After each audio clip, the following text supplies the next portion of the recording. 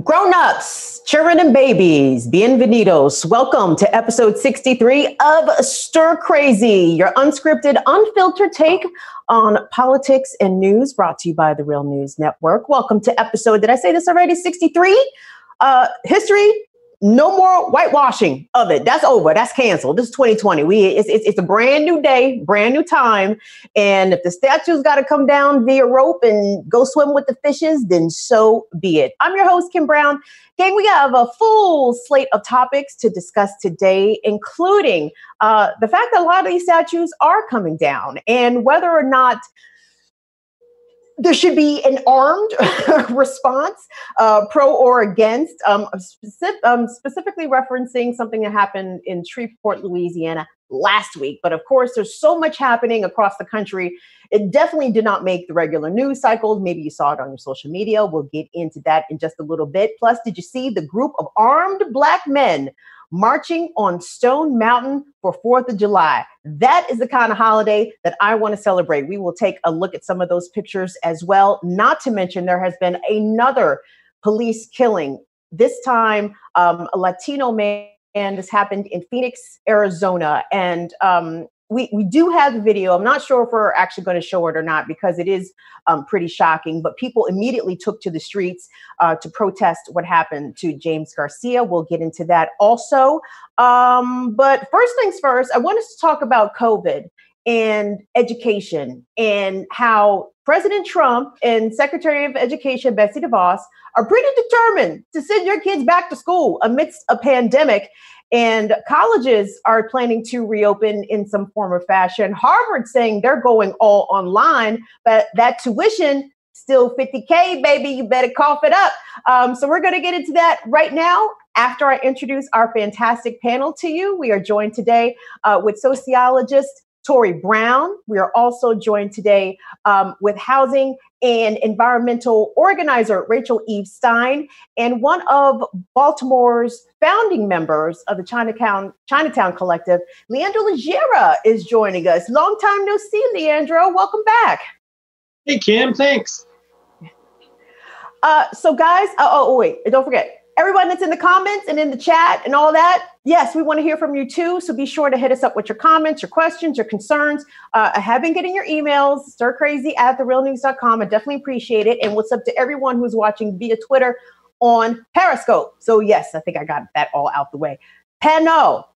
We're going to start with the coronavirus, COVID-19, very much still out here, jumping on people. I'm sure it jumped on a whole lot of people who were not social distancing and wearing masks over the 4th of July holiday weekend.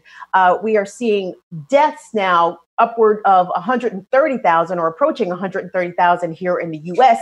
We know that Europe has closed its doors to the U.S. because we are doing such a terrible job of managing this. So why on earth does Secretary of Education Betsy DeVos and ultimately President Trump want to send your kids back to school in the midst of a pandemic? The secretary was on a phone call with the governors of all the states, obviously, where she was quoted at, well, let me paraphrase this, but she basically said that schools need to reopen. And this part-time shit that y'all talking about is not going to cut it. She wants your kids back in school 5 days a week. Now, I don't think that Secretary DeVos can compel you to send your kids back to school. But the fact that we have seen workers be pushed out the door back into these dangerous situations. And then now it seems as if the government wants to follow suit with doing the same thing to the kids and also the teachers. So Tori, this is right up your alley, honey. We're going to start with you. What is your take about the plans to reopen schools and universities? And are you comfortable with these plans? I am absolutely not comfortable with these plans.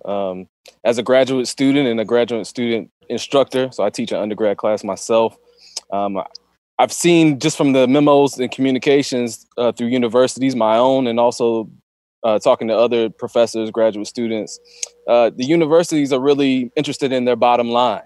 And they'll dress it up and say stuff about how universities are serving specific populations and how they're critical to our society.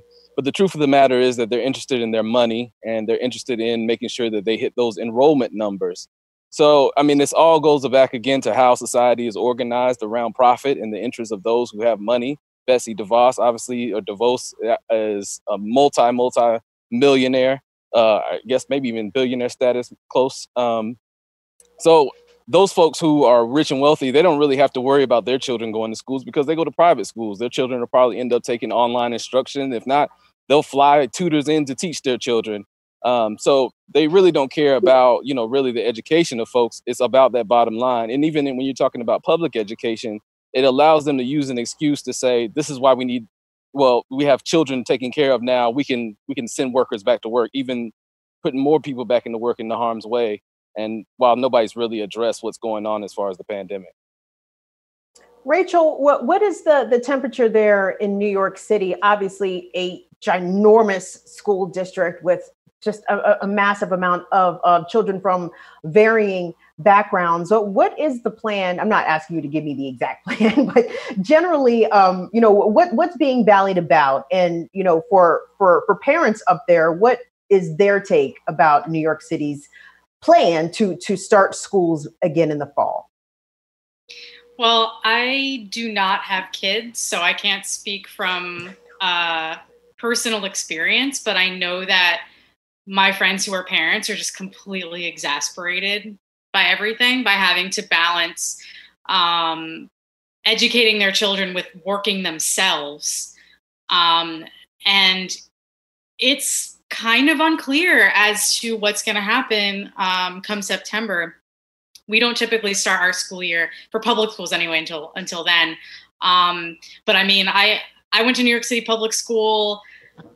There is no way you can social distance in a public school classroom, like just no way.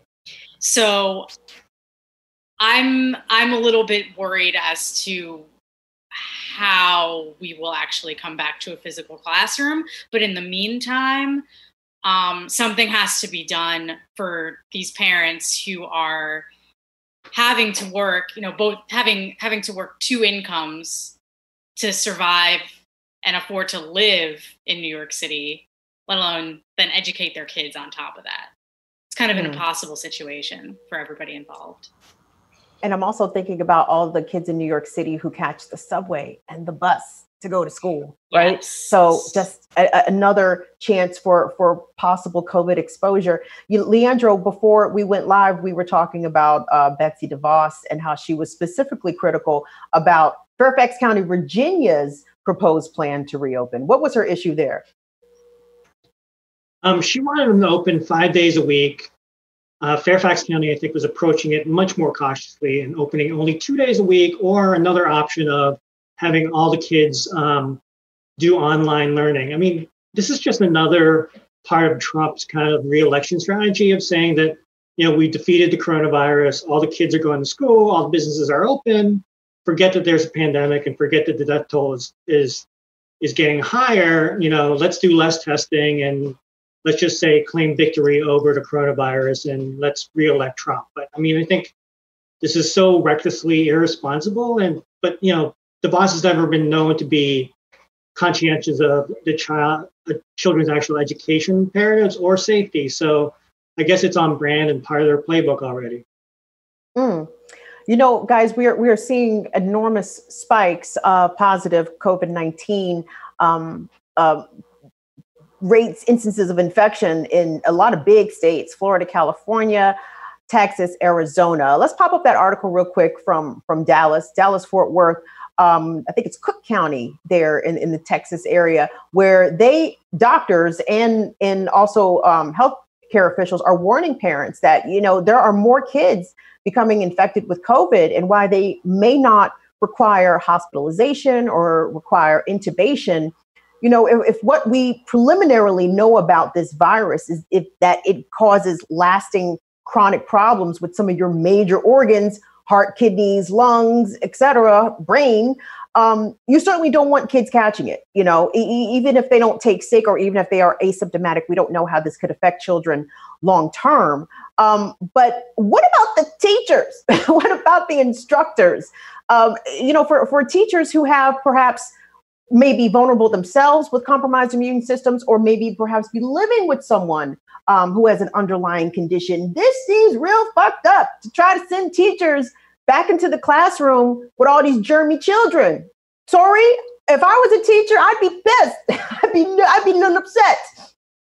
Yeah, I mean, I'd be upset, scared, nervous. Even in the university setting, so many of the rules that they've established to be responsible towards COVID all relies on the students acting in a way that we know that, I mean, regular people are just not going to act. They are assuming that the students are going to come in, look forward, never been to the side to talk to somebody.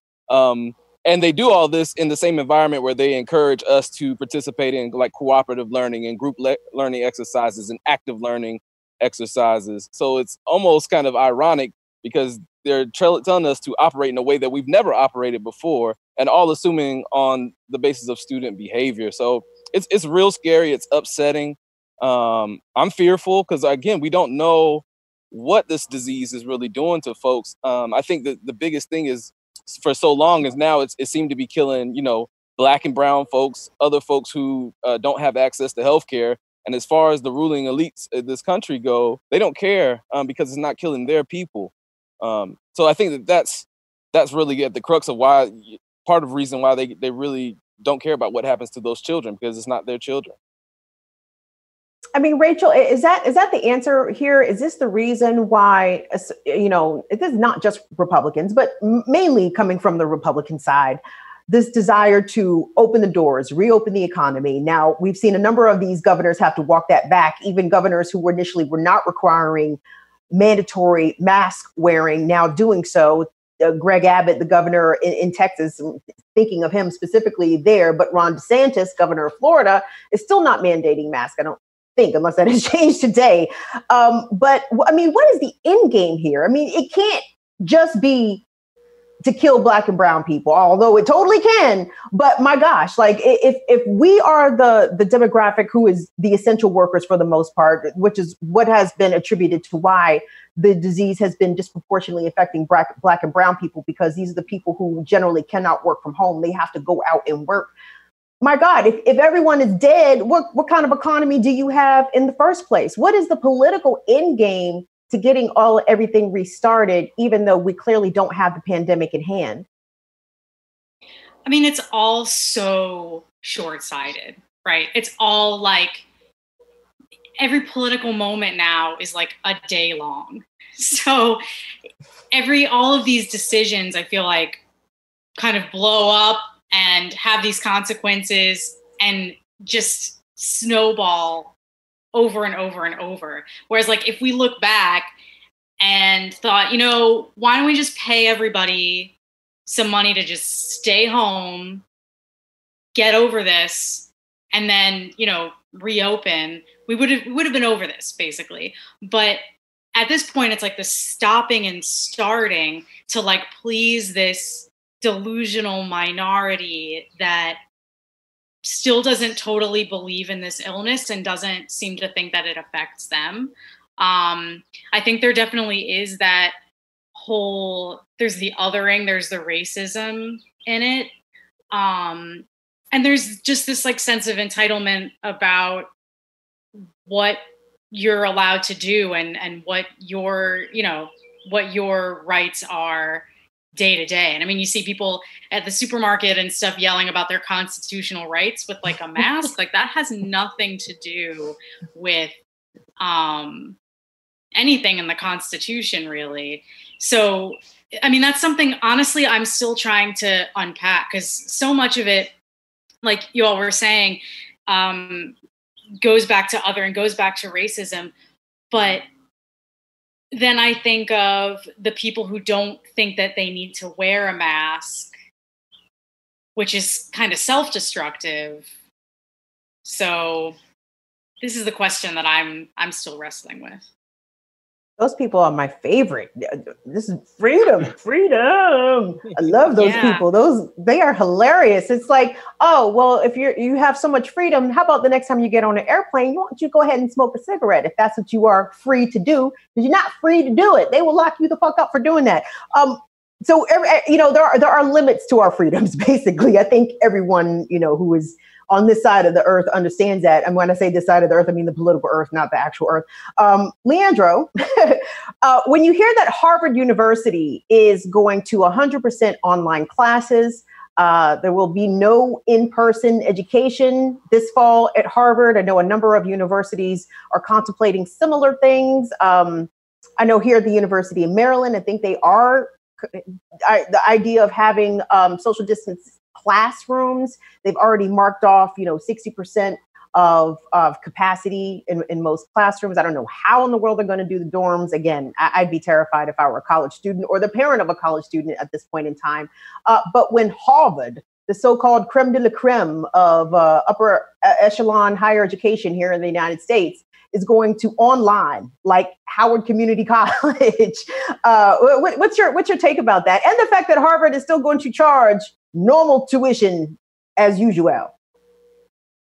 I mean, the tuition part isn't surprising, right? Like Harvard's going to charge you what Harvard charges you because you're going to Harvard, right? I mean, they're greedy, just like Tori said earlier. I mean, I think and regardless of who gets into Harvard and whether or not they deserve to get into Harvard, if Harvard can't figure out kind of in-person education or classroom education, then I'm not sure who can. So if you read that article, they're still bringing on students on campus, especially all first-year students, and they're going to have them in single rooms with shared bathrooms, which seems kind of like terrifying because I remember being in college, never cleaned that bathroom, and a lot of things happened that were kind of gross and disgusting there. So I don't know if that's necessarily the right strategy for Harvard. But yeah, I mean, I think if some place like Harvard can't figure out how to do online classrooms, I wouldn't have much faith in other universities doing it. And if I had a college age kid, I probably would definitely have them stay home and do online classes. I'd be pretty upset about paying full-time tuition, and I think that's something that needs to be really addressed because you're paying for quote unquote the college experience, and that's not necessarily what the online experience will give you in terms of the tuition that you're paying. And maybe there's a way there where they'll be able to apply to future years or future tuition, but I don't know. So we have a couple of comments from the comments. Jean says that the solution is to fund the parents so they can stay home. That sounds like a brilliant idea. Ranting Bald Hippie says, to serve the corporation is the highest human value. The subjugation of the individual is the fountainhead of my self-worth. # trickle down identity. And Miss Blanche says, everyone I know is homeschooling. I don't blame you, y'all, because I mean, children are just filthy in general, right? I mean, I don't mean like, no, I do mean filthy. I think filthy is the right word here. And, coronavirus will just certainly exasperate that. But I'd like to move on to a bit of good news. If we could all focus our attention on the screen, these statues are coming down. The racist statues, the Confederate statues, the Columbus statues more specifically. And I'm sure if you didn't already see this wonderful video that came out of Baltimore City over July 4th weekend, where Christopher Columbus statue, all 35,000 pounds of it, was taken down and got to swim with the fishes. Now, don't blink or you'll miss it because it's at the very beginning of the video. Let's check it out.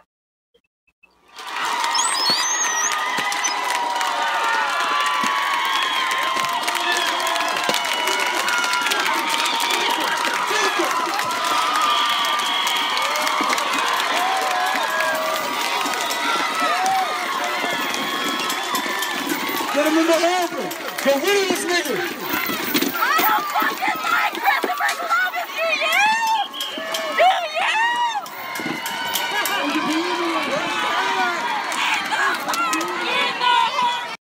Man, that looked like a wild party out there in Baltimore. This is not the only place this is happening, obviously. I want us to go to Shreveport, Louisiana, where there was a scheduled demonstration last week. I know this is old, but you haven't heard it, so it's not old to you, right? So there was a scheduled demonstration at a Confederate memorial that has been, very prominent in the city of Shreveport, but activists have been trying really for years to get it removed. And it was really two armed groups that came out there to oppose each other. There was no violence. Things were mostly peaceful. But it was definitely a line drawn in the sand. So I wanted to take a look at the local news report discussing this protest. And then we're going to hear from the gentleman who showed up to defend the protesters. Let's have a look. Malcolm X once famously said that a movement is not a movement until everybody is moving everywhere. In a press brief at an undisclosed location, community organizers still share their message. You're not being silenced, but when you're in an authority of power, you have to know when to execute your power in order to make the right initiatives. What was supposed to be peaceful protest against the Confederate monument on 4th of July turned into a briefing after it had to be canceled. Leaders say they were given death threats, amongst other threats, because of the Confederate monument downtown. I was there on Saturday when we asked the counter-protesters to have a discussion with us, and they refused. Counter-protesters approached us in anger, leaving only momentarily to put their guns and knives in their car before police arrived. Last weekend, tensions rose over the protest of the statue. The National Trust for Historical Preservation released a statement last month in regards to Confederate monuments. They believe that Black Lives Matter, Black History Matter, and that African Americans have made enormous contributions to American society. And the organizers say the way black men were portrayed when they decided to arm themselves, just like the counter-protesters, wasn't fair. Several young black men from our community also practiced their Second Amendment rights to bear arms to show that we were protected. I could stand here and ask why someone who looks like me can carry a gun and no one bats an eye, but I think we know the answer to that, and it is racism. Now, remember, Louisiana is an open carry state. And as I mentioned, a group of, I won't even call them counter protesters, really, they were more like protester defenders, showed up and made their presence abundantly clear. Let's take a look at this video from Instagram. Why are you guys out here with guns? Why not? Those guys came on Sunday and they tried to intimidate some innocent ladies. Unarmed men. They got one of them right here. They got one of them right there. Just post up right there. Just people right there. We came out here because those guys came out here trying to intimidate those girls, and they thought that they were gonna have it easy. But one phone call was made, and the whole and everybody came down here armed. No bullshit. And Louisiana is a total gun state. Yeah, it's an open carry state. So that's open carry. So that's why we out here. Who came out here this weekend? Who are you talking about? The Confederates. You watch the news, right? What station you with? KTBA. KTB. Oh, y'all ain't keeping up with that? No, I bet. So anybody that keeps up with the news, you should know what went on this weekend. You should know. Don't start paying attention whenever we respond to stuff. All right?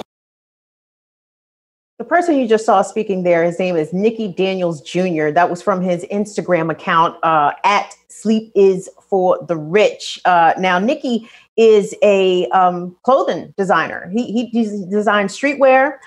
He does a lot of artsy stuff in and around Shreveport. And as you saw there, he was definitely down to show up with the long guns versus the Confederate protesters. One last video, Dwayne. I want us to look at that short one coming out of Atlanta, because again, Stone Mountain, Georgia, right outside of Atlanta, is a Confederate monument. It's ginormous.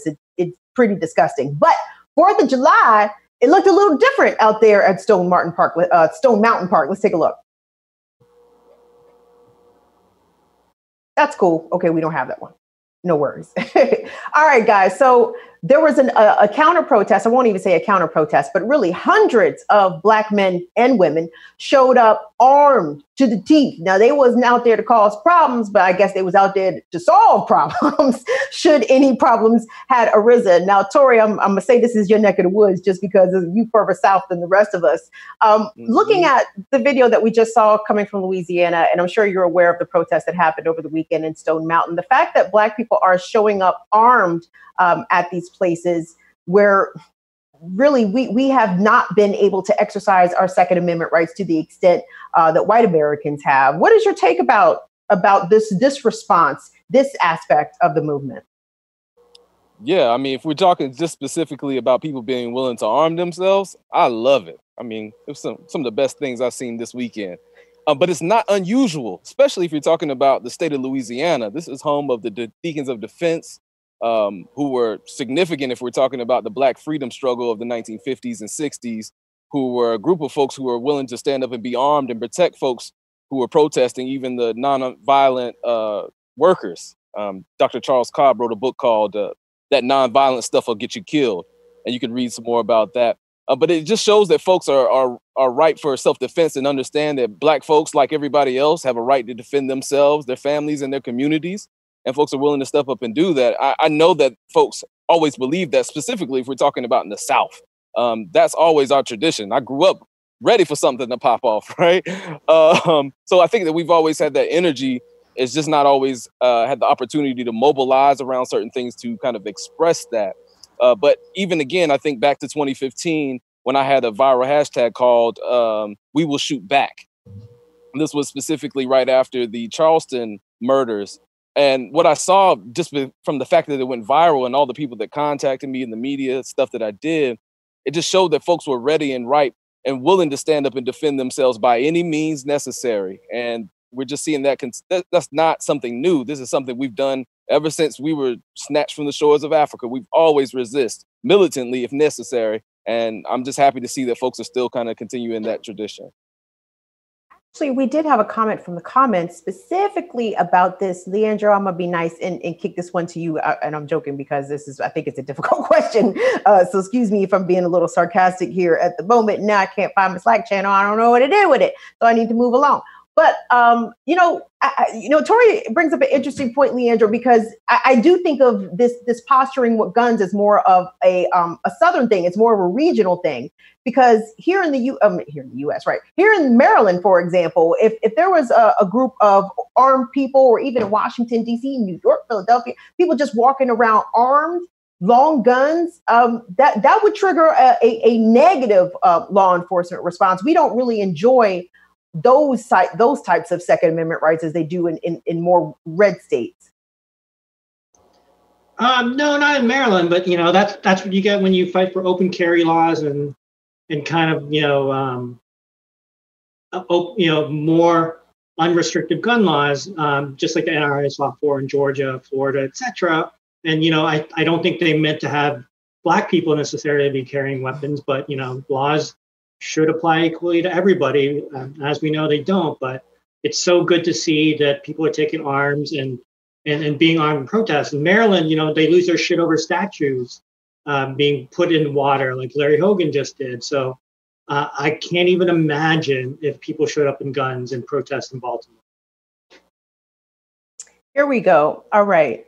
So Rachel, I'm going to kick this one to you, or I'm going to actually just put this out to the panel, because this gentleman put this question in the chat way before we even started. William Dickens says, I have one question. Do them marching with guns get us the redistribution of wealth? Did it stop the killing of ADOS/Black peoples? Well, guess I had two questions, LOL. I mean, come on, William, you already know the answer to that. Of course, it did not get us the redistribution of wealth, but at the same time, it let your enemies know that you are packing that thing. And if they want to run up, they can get done up. Rachel, what is your take on what we saw over the weekend?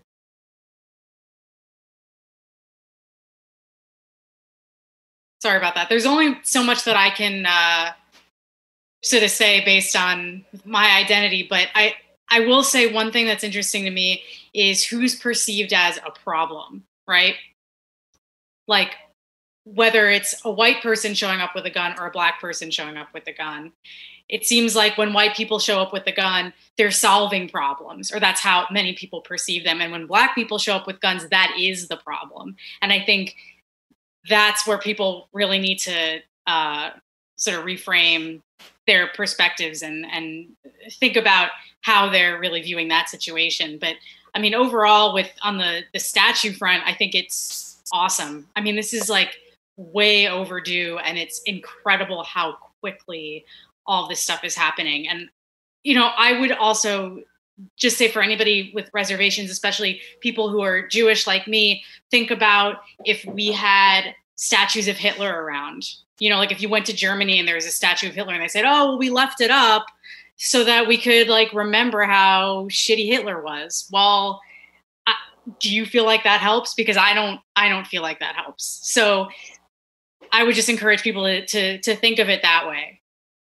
I think it's heritage, not hate. It's heritage. Every time someone says that, I want to punch them in the teeth. Go ahead, Leandro.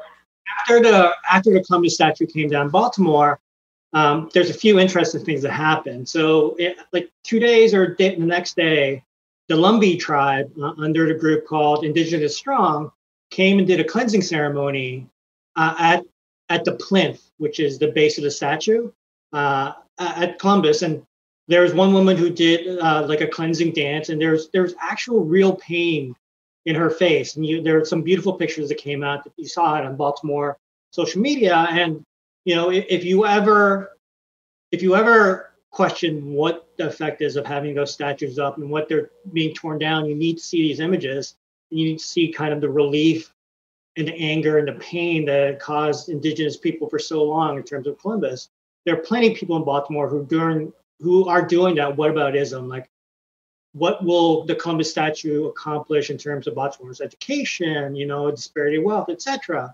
Well, that's just gaslighting at its best. But if you saw these pictures of the Indigenous Lumbee tribe doing a cleansing ceremony on the statue, then you would know what the effect of the statue is. On the flip side, there's a few other funny things. They actually moved the Google Map pin of the statue into the water, so you know exactly where it is. And the head seems to be missing, so that's great too. And there are people, like there's literally a guy named Tony who brought his pickup truck to kind of take the statue out of the water, and luckily he wasn't really that successful. But the Italian Americans in Little Italy lost their shit over this statue. So if you don't think these statues matter, for different sorts of groups, then you're fooling yourself. But luckily the statue, I think, is still in the drink, or maybe it's out now. But I'm so glad that people are protesting and moving and initiating to take these things down.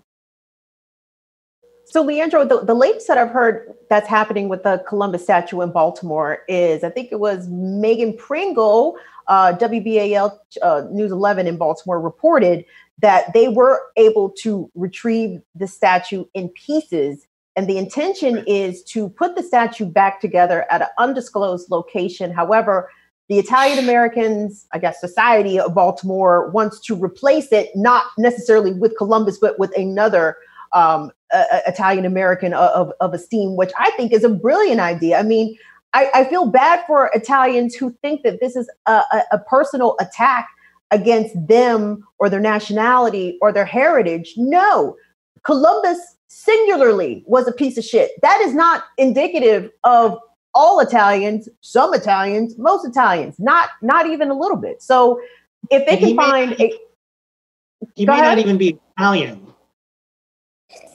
Oh, Columbus? He was what, Spanish? Yeah, exactly.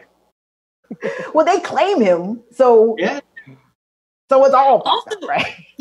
One thing that I thought was interesting, I never thought about it before this, the Confederacy did not last very long. Like somebody pointed out, the Obama administration lasted longer than the Confederacy. So if we want to talk about heritage and history and like things that we want to identify and preserve and all that, like, what does that even mean in terms of time? I don't want to stretch out too long about this, but being somebody that lives, I guess, in the Confederacy, the former Confederacy, whatever you want to call it, United States is still a piece of shit. But for a lot of folks, when they say heritage, really what they believed in, they believed that they were going to get their plantation and live on this wonderful kind of Southern aristocracy, and that folks interrupted that dream. I mean, just like everybody now today feels like they're the next billionaire, millionaire waiting, right? Capitalism all sells us this dream that if we work hard, we can become the next Jeff Bezos. Well, the same thing would happen in the slave system, that folks believe that they bought into the system and defended it, that one day they'll get their plantation house and their farm and their slaves and have this great kind of Southern Gone with the Wind fantasy. And when they say that heritage, that was that dream that they got ripped away from them. And now they don't have anything because a lot of them are dealing with the same kind of inequality that we all face. Totally. And speaking of inequality, the country has been in the throes of this massive, amazing uprising that is happening from city to city, town to town here in the US since the murder of George Floyd at the end of May. My gosh, it seems like it's been longer than that, but here we are, early July. But if you think the police have stopped killing unarmed people of color, you are quite mistaken. Over the holiday weekend, July 4th in Phoenix, Arizona, Phoenix Police Department approached a man who was sleeping in his car. And clearly it escalated from there. The man never exited his car, but police shot him multiple times. Now, we have video, and I'm going to be honest with y'all. I saw the video, and I think part of my brain like blacked out, like my eyes were not registering what I was watching. So we have it to run. So I'm going to give the trigger warning, the graphic content warning. This could be disturbing to watch. So this video was shot by one of James Garcia's neighbors, who had the horrible misfortune to witness this entire event. Let's take a look. Put the gun down, motherfucker! Bro, don't shoot him. Put it down! I am recording it. Bro, don't shoot him. I will fucking shoot you. Don't shoot him.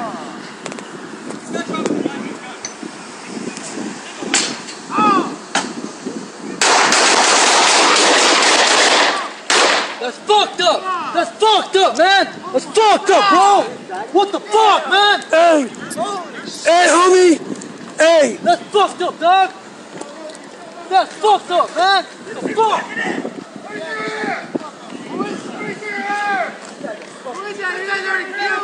I'm ready to shoot the fuck, man! Fucked up, bro! Fucking piece of shit, man! The fuck? Who is that? Who is that? Fucking hell, dog! Back off! Back the fuck off!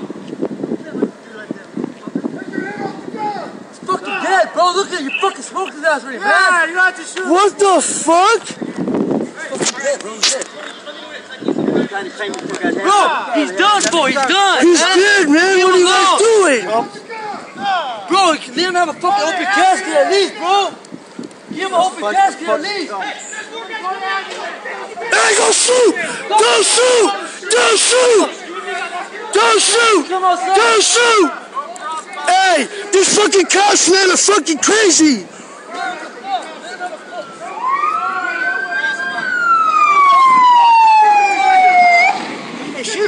They killed him right now. They shot. Yeah, no.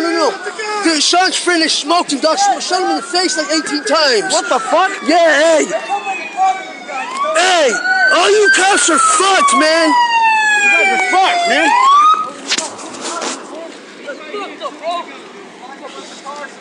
You guys are fucked, man. Fucking stupid ass. They fucking killed him, bro. They fucking killed him, man. They fucking... He's dead already, man. We shot him in the fucking head like 8 times.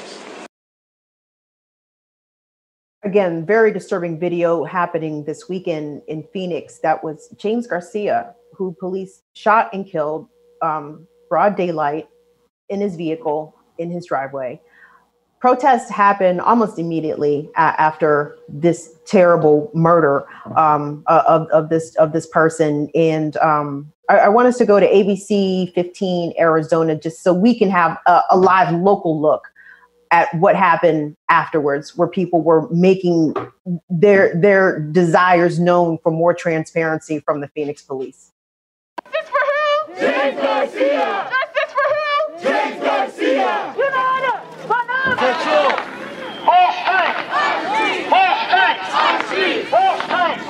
Now, the crowd of roughly 200 people earlier, made up of activists and community members, many who have been protesting for weeks since the deaths of Deion Johnson and George Floyd on Memorial Day.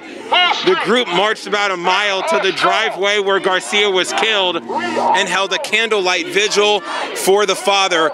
Garcia's sister actually addressed the crowd before they made their demands. I want justice for my brother. Please help me get justice for him. He means the world to me. For us to get to the bottom of it, we need them to release the footage. What do we need?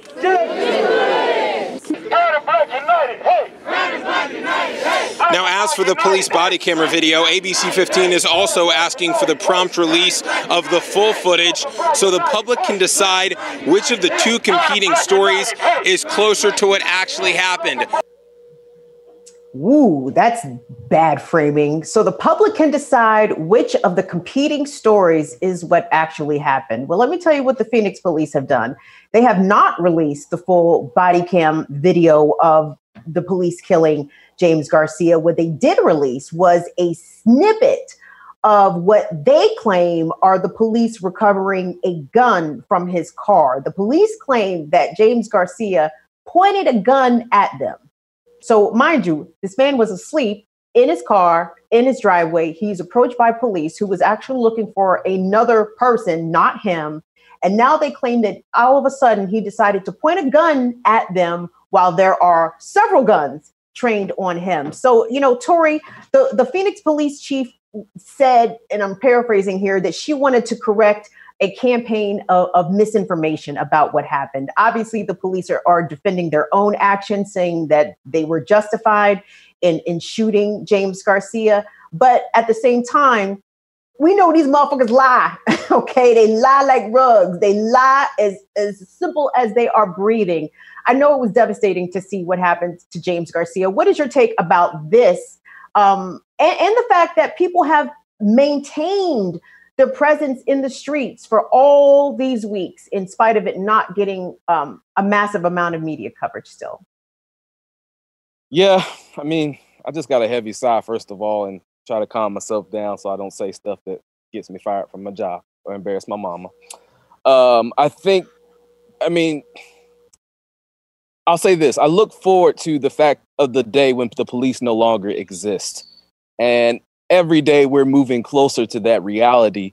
And the resistance that has been maintained in the streets is reflective of the desire of people who want to live under that kind of society, in a society where we can just be in spaces and not worry about a gun-toting militia running up on you and blowing your brains out. So I think that, again, this resistance is reflective of the fact that folks want a different world and want a world that doesn't include police. They don't keep us safe. They don't solve problems. They exacerbate, and then they take funds away from services that should get more funding. So I think it's unfortunate what happens to James Garcia. The reality of the fact is it's going to happen probably to somebody today, somebody tomorrow, and maybe the next day, until we get to the point where there is no longer police. And that's just the reality of the fact. And I'm just kind of heartbroken by the fact that there's so many people who are murdered that you never even hear of, that won't even get the protest that James got because they live in a rural area where it's hard to get the word out, or you live in a neighborhood where violence is so high that anytime you try to organize around anything other than intracommunal violence, it gets pushed to the wayside, or it's thought as a distraction. But nonetheless, I look forward to the day that police no longer exist. We must abolish the police. And this is what happened to James is a good evidence as to why we should. Rachel, I'm curious your opinion about whether the police will, or have they already become, a political liability for elected officials.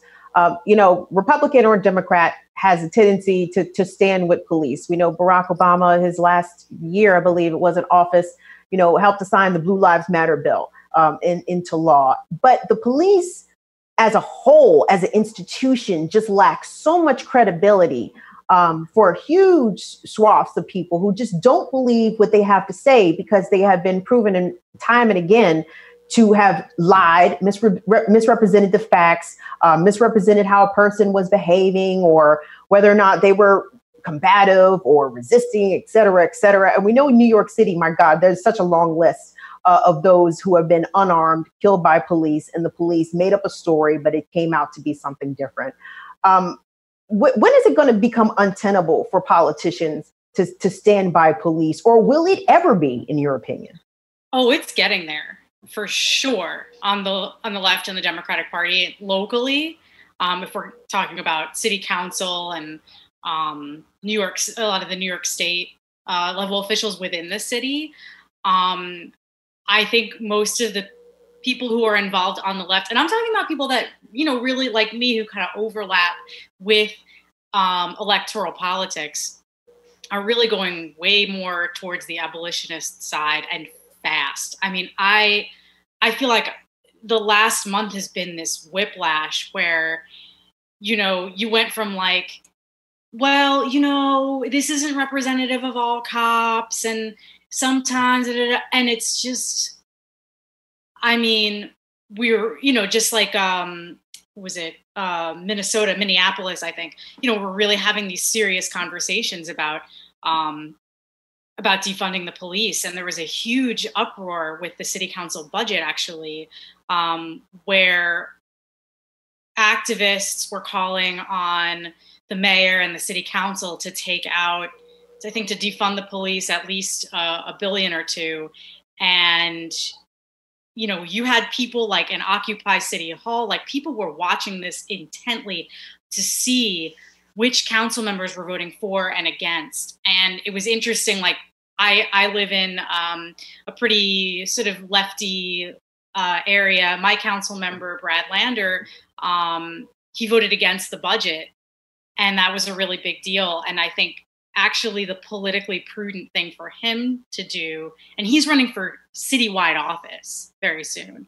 And pretty much everyone, most of the people running for citywide office voted against the budget. And there were some folks who voted for it. And I think it was a lot of the people who maybe can't come from like slightly more conservative areas.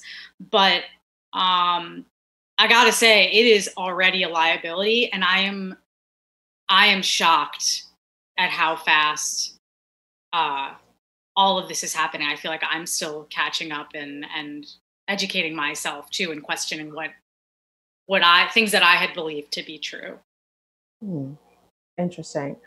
Leandro, you know, Baltimore City Police have a terrible reputation, not only in the city, but the city police department is under federal consent decree from the Department of Justice. And even if you read the consent decree report, you will just read how, you know, shameless the police were in violating people's civil and constitutional rights on a regular basis, even with the DOJ sitting right there.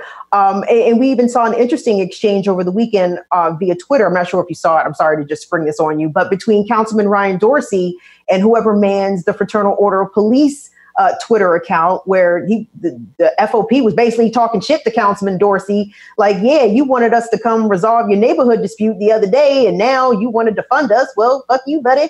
I mean, we're seeing, you know, the relationship become frayed between politicians, Democrat and Republican, who mostly have had cozy relationships with law enforcement, even especially Democratic controlled places. I'm thinking about Chicago with Lori Lightfoot and Atlanta with Keisha Lance Bottoms. I mean, and Muriel Bowser right here in Washington, D.C. I mean, close. They are close. And now maybe not as close. The biggest part about that Ryan Dorsey tweet is it was an absolute lie. FOP made up that story, and if you see his retweet, he was like, "This isn't true." I mean, I don't know how they can get away with that kind of thing. Just a note, I know you just mentioned DC, but like the DC City Council had proposed a bunch of kind of rollbacks to the police budget and such, you know, a few weeks ago. But like today, it was strange. They kind of took it all back. The only thing they kind of left in was family members could approve or not approve whether or not police videos were released of their loved ones being shot or killed. But otherwise, all the concessions they gave to Black Lives Matter protesters and to such, they rolled back just recently today in the new set of DC budget hearings. So I don't know what DC is doing, but it seems like they've been conceding to the police for a long time. And Bowser, I feel like, in the city council is still, you know, hand in hand, lockstep with the police there. In Baltimore, I think the tide is changing. It's a little bit different. We'll see what Brandon Scott does when he gets in office in December. But like, you know, Jack Young for sure is not going to do anything about the police for now, especially since he's, you know, probably in the pockets of a bunch of corporate entities and such who value the way the police enforce safety in Baltimore. You talk about DC, and I saw something pretty interesting from one of the leaders of Black Lives Matter DC. I think her name is April Goggins, and I was watching one of her live streams where she was part of a car caravan protest going through downtown Washington. And she listed off how Washington, DC is the most policed jurisdiction in America. And she brought up a lot of shit that I had never even thought about. So you have Metropolitan Police, you have FBI, CIA, Department of Justice, and then all of the departments have like their own police, like Department of Labor has their own police. And it's like, why the fuck is there so many police? It's only a town of 600,000 people. We don't need these goddamn cops. But we do have a lot of comments from the comments, gang. I know we're getting ready to wrap up here shortly, but I wanted to get these in. Kevin Toohey says, I feel so fucking sorry for the world with the U.S. in power. Of course. Marberton 8. R. Marberton 8. Flat out state terrorism in reference to James Garcia's murder. And Keel Jones says the power of the police unions is the biggest problem. And I think people are starting to understand that. Also, Paul X, friend of the show, BSOG, says when a gang fears losing power, it becomes its most violent. Yeah, I mean, that's pretty much what we just saw in that video. Police broad daylight, knowing that cameras are rolling, knowing what the moment is right now, and they still took Mr. Garcia's life. Well, unfortunately, as I said, people have been taken to the streets for weeks, and this weekend was no exception. I want us to take a look at a protest from Seattle. This was over the weekend where Black Lives Matter protesters shut down, I think it's Interstate 5 there that runs through Seattle. And it was a beautiful moment until something bad happened. But let's take a look at what happened before. To the left, to the left, to the left, to the left. Now walking by yourself. Now walking by yourself.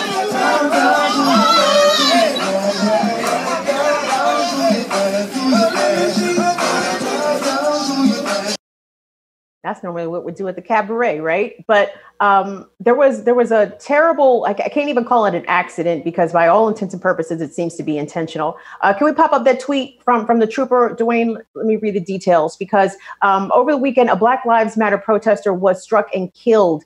This is from the trooper Rick Johnson, who is a public information officer for the Washington State Police Department, where he said that he was on the scene of an incident on I-5 in Olive Way. A vehicle drove through the closure and struck multiple pedestrians on the freeway. 2 people were transported to Harborview, one with life-threatening injuries and one with serious injuries. And tragically, Summer Taylor ended up losing her life as a result of this incident. The driver was arrested, taken into custody and charged. But we want to remember 24-year-old Summer Taylor. She worked with pets. She worked at a vet clinic. She apparently has been involved in the Black Lives Matter protests since the inception several weeks ago. And the other individual, another woman, I'm sorry, I can't think of her name, still remains in critical condition and is hospitalized. But we definitely want to send our condolences out to Summer Taylor. And, guys, obviously, we don't want people to die, but people are dying, right? Either at the hands of police or through different ways. But to put your body on the line in support of a cause that you firmly believe in defense of people who are more marginalized and vulnerable than you. Tori, this is not the first time that white allies have lost their lives in defense of Black and people of color lives. Yeah, it's definitely not the first time. And it's just this disturbing trend of folks driving cars into protest. I mean, I think this is, I don't know, over the last couple of weeks, I've seen at least 3 or 4 different instances around the country. Not to say that I know that there's a coordinated effort behind it, but it's just a disturbing trend nonetheless. But the fact of the matter is that change in a country or change in a place that is maintained through violence is going to be a violent process. And that's just the reality of it. Unfortunately, right now, most of the violence has occurred on the side of the oppressed because we know that the ruling elites have a monopoly on violence, essentially, and they're enacting it through the state or through vigilantes who feel empowered through the rhetoric that's offered by representatives of this class. So I mean, it's just it's an unfortunate and uncomfortable reality of what we're dealing with here. And I think the comment of the person earlier, when a gang is losing power, they become their most violent. And that's what we're seeing now. As people are resisting really some core institutions and asking some fundamental questions about how our society is organized. And when they do that, that's extremely dangerous. And right now they have folks who are trying to defend this. And it's just unfortunate all the way around. And I hate to see anybody lose their lives, but part of it is also trying to get people to get out of the streets. They want to intimidate folks. They want folks not to be out disrupting traffic or causing disruptions, right? What the protests are meant to do. It's meant to kind of disrupt things. So I hope that folks continue to be in the streets as safe as possible, as vigilant as possible, and continue to wage the struggle as it needs to be. Rachel, when I heard about what happened to Summer, obviously my brain immediately went to Heather Heyer in Charlottesville. And the person who was responsible for her death is either serving a life sentence or he's doing a lot of time, a lot of years behind jail. And again, police have the person who allegedly hit Summer Taylor in custody as well. And they're likely facing a myriad of felonies. But at the same time, it's not really about are they going to jail. It's the fact that they took this person's life who was out there risking their life basically to shut down a highway in support of Black lives. Yeah, I mean, it's hard to really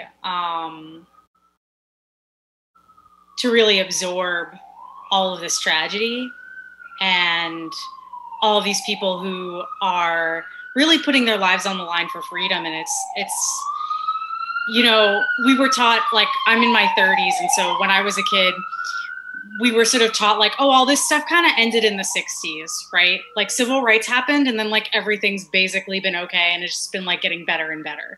And that's just not the case. And I think people really have been in, especially, you know, white people, or I should say non-Black people, have been in for a really rude awakening. And I think Heather Heyer, that certainly jolted a lot of folks who looked at her and saw somebody that looked like them or their daughter. And, you know, we don't want to normalize people only humanizing people that look like them. I think it did sort of start to get people to put themselves in the shoes of more oppressed people who have been dealing with this violence and tragedy for this whole time since civil rights movement was over. Leandro, I'm going to let you get the last word before we go. So I'm thankful you didn't show the video of the two women actually getting hit. The second one, because that's been in my head for the past couple of days and hasn't let me sleep. If you've seen the video, it's terrifying.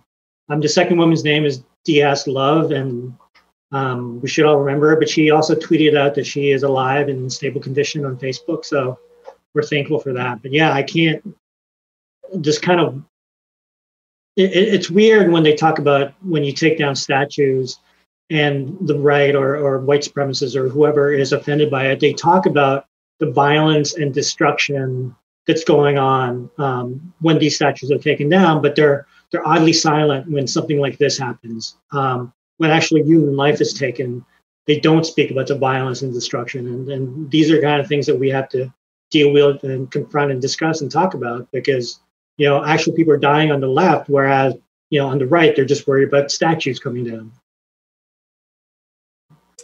Leandro Legera, Rachel Eve Stein, and Tori Brown. Panel, I so appreciate you guys joining us today. And thank you for your honesty, especially when it comes to talking about, and I feel bad for showing these fucked up videos, but if it wasn't for the video, right, how would we know? You know what I mean? I mean, we would know, but how would we verify? Or how could we verify to others? So I appreciate you guys, you know, sitting through and giving me your honest takes on some of the difficult things that we talked about today. So thank you all very much.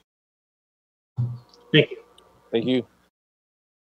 Hey, I want to say thanks to everyone who was in the chat and the comments. We had a lot of comments today, guys. So thank you all for watching. Listen, we will be back Thursday and Friday. Don't forget, Friday is First Nation Fridays, where we will be joining with Jen Deerenwater, Desiree Kane, and Johnny J. A lot of news happening in and around Indian country this week. So tune in Fridays for that. I'm Kim Brown. I will see you guys on Thursday. Have a good rest of your evening. Bye.